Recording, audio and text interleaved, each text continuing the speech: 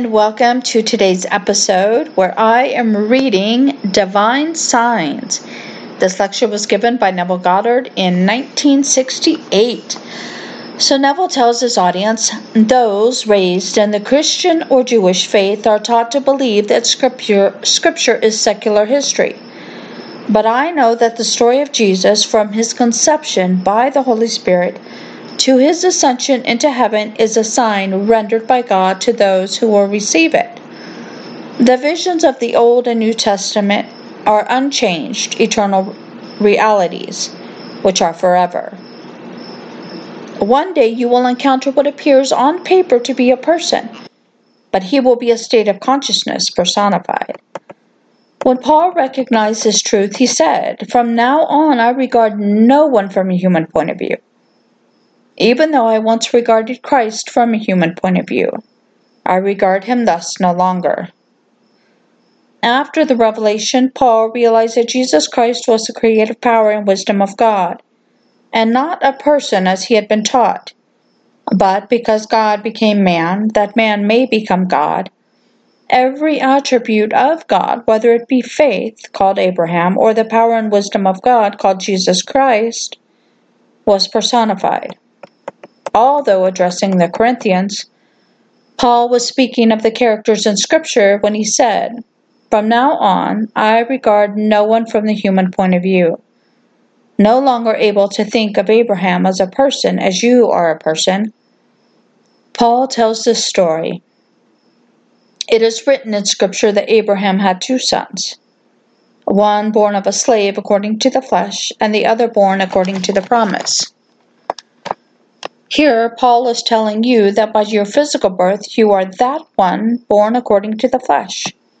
But Abraham's second son is born of a free woman, born according to the promise. Then Paul explains the allegory of the two sons, telling us that Hagar, a servant of Sarah, was given over to Abraham, who sired the child Ishmael, meaning his hand is against every man, and every man's hand is against him. Isn't that this world? As an offspring of the slave, Hagar, we struggle to make a living, to pay rent and taxes, always trying to keep ourselves above the flood of illusion.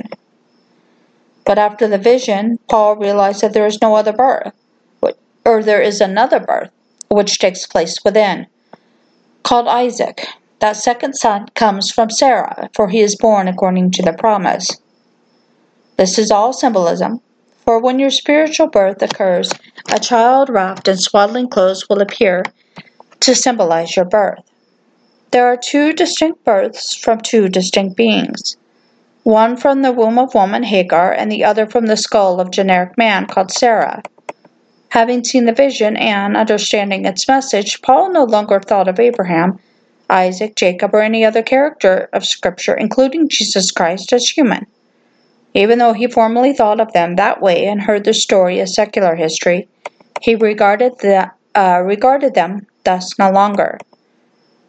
In his third chapter to the Ephesians, Paul makes this statement: "When you read the Old Testament, you will perceive my insight into the mystery of Christ, which was not made known to men in other generations, but is now revealed to his holy apostles and prophets through the Spirit. It was not known prior to its revelation in Paul that the mystery of Christ comes from within."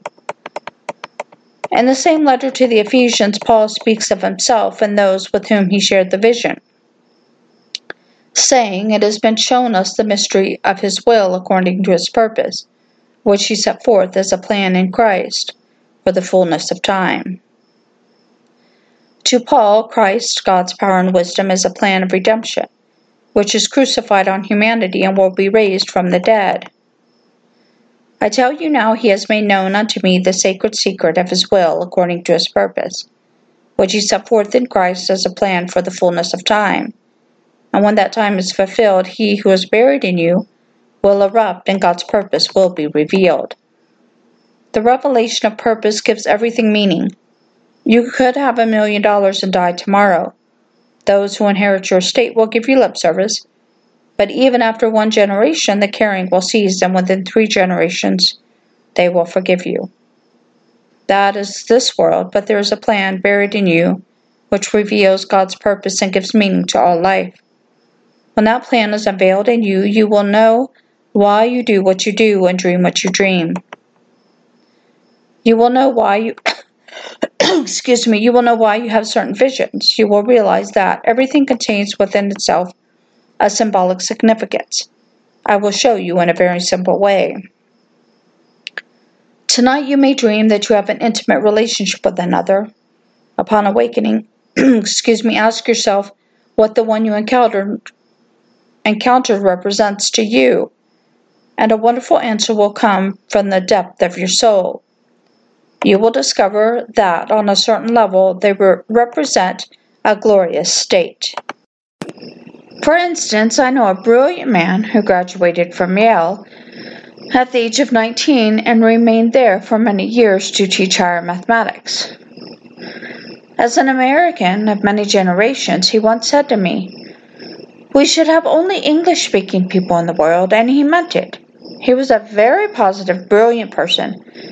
If in dream you should see this man in a relationship, upon awakening you would realize he represents something positive, strong and intellectual. Then watch, for whether one knows of the events or not, soon thereafter the one impregnated will be inspired to do something creative. For God is a creator who goes about creating, and you saw God's creative act. On this level you may think this is sordid, but that is because you do not know God's symbolism, speaking to everyone in the language of symbolism. That which the world may condemn is a glorious act of God.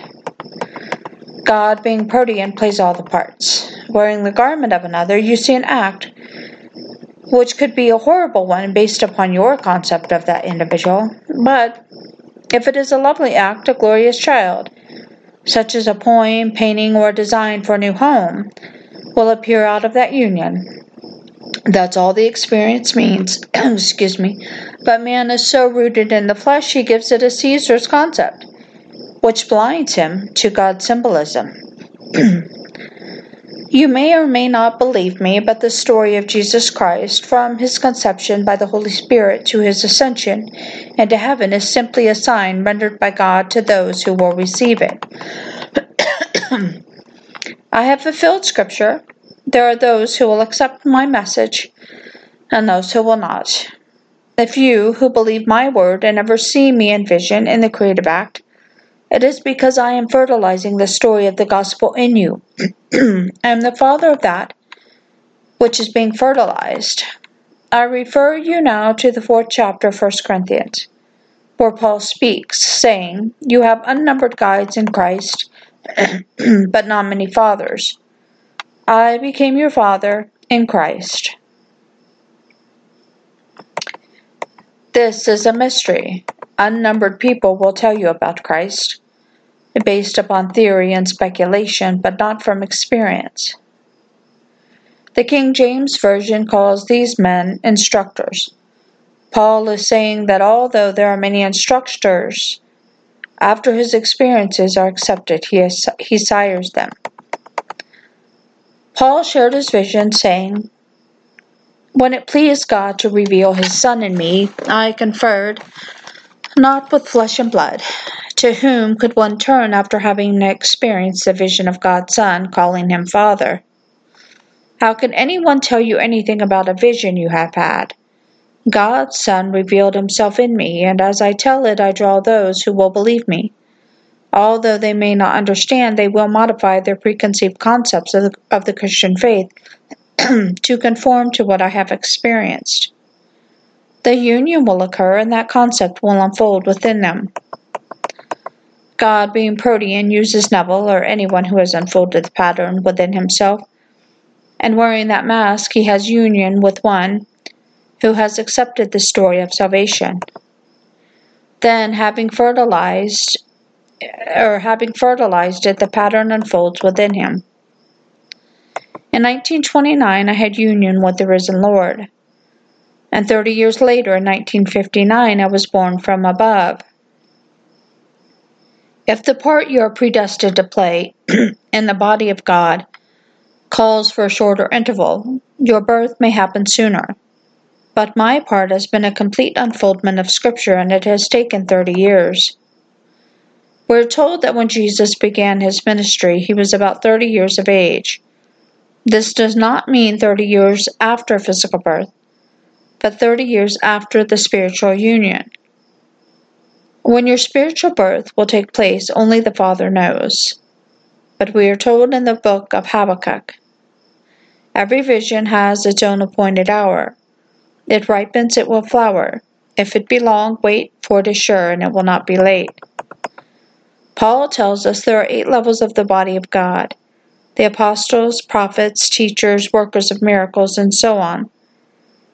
If you are destined to play other than that of the apostle, then maybe the latent time between union and birth of that particular part is not the same.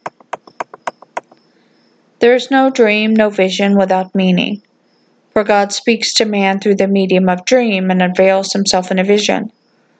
What you experience in vision is right for that particular level of your being, but when it is reduced to this level, the thought would be totally wrong. A man, having eaten of the tree of knowledge of good and evil, decides what is right and what is wrong, thereby descending into the mirror of confusion. But when he turns around, he discovers that nothing is either right or wrong. On a certain level, it is right, and on another level, it is wrong. So learn to accept every level, and as you do, you will ascend the tree of life to discover that every level, when viewed from there, is right when you know how to interpret it. He has made known unto me the mystery of his sacred will according to his purpose, which he set forth as a plan in Christ for the fullness of time. I now know that Christ is not a person and regard no scriptural character from the human point of view, but rather a state of consciousness personified. I once regarded Christ from the human point of view, but now I see him as the creative power of imagination and the wisdom of imagination, with a plan buried in that power. I now know I am the cross God's power wears, as his plan of salvation has unfolded in me. He awoke and resurrected himself in me, and the entire story of Jesus Christ unfolded and revealed me as God, the Father. I have told you my experiences. If the world will not believe me, it really doesn't matter, for I will find my remnant, my 10%, who will believe my story in spite of what they formerly believed. In this audience there are those who, although they attend regularly, continue to bring their barriers with them, and will not accept my story. Others, bringing their preconceived misconceptions of Scripture with them, depart, never to return. A friend brought a lovely lady to the last lecture, at which time she told me she would take my theories under consideration. I told her they were not theories, that I speak from experience. Then she said, "But I am an ordained minister," and I replied, "That means nothing to me. Have you had the vision of Christ? Did the one who ordained you have the vision of Christ? If not, it's the blind leading the blind. You can't take my theories under consideration, only what I have experienced. If it does not fit your prefabricated misconception of Scripture, all well and good. But I am sharing my visions, my experiences. They are all revelations, not theory." She was very sweet and left, saying that this was her first lecture. You don't come for one time and hear something so radically different from what you have been trained to believe, and expect to swallow it hook, line, and sinker. I would ask my friend to loan her my book, Resurrection, and have her read the chapter on resurrection. It's all documented. I have referenced the Old Testament and, like Paul, ask you to keep my interpretation of the Old Testament in mind as you read my experiences. If so, you will find light coming from what you did not formerly understand. For the pattern has awakened in me. The New Testament is a fulfillment of the Old, it's not the other way around.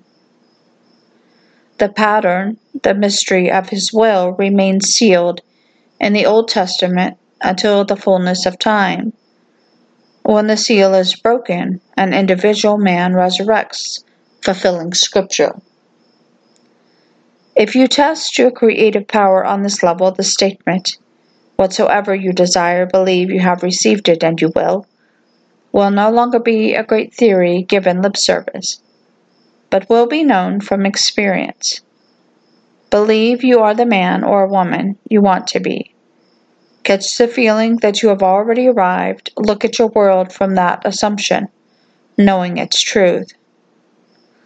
Now believe your assumption has its own appointed hour to flower. Persist in your belief, and no power on earth can stop it from hardening into fact. This is Christianity. There is no limit to your creative power. The most horrible problem will be resolved if you will but conceive a solution in your mind's eye. Anyone can do it. It doesn't take an Einstein to imagine a problem is solved or is resolved. Do not limit your creative power by determining the ways and means for it to come about. For imagination has at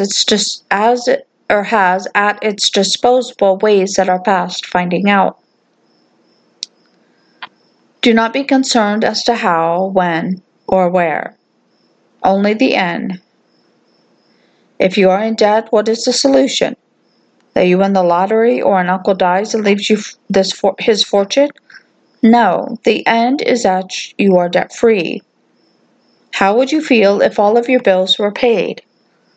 Assume that feeling and let imagination harden that feeling into a fact. Every problem has a solution. Imagine the solution and assume it is true. What would you see and do were it true? How would you feel? Persist in that feeling, and in a way no one knows the solution will come to pass. There is nothing impossible to God, and God is crucified on you as your own wonderful human imagination. There never was another, and there never will be another God, and all things are possible to him. If you can imagine the end, knowing all things are possible to imagination, and remain faithful to that assumption as though it were true, imagination will harden into fact. Remember, creative power will not operate itself. Knowing what to do is not enough. You, imagination's operant power, must be willing to assume that things are as you desire them to be before they can ever come to pass. Now, let us return to the divine signs. The Bible begins with the story of Abraham, which is an allegory, a story told as if true, leaving the one who reads it to discover its fictitious character and learn its lesson.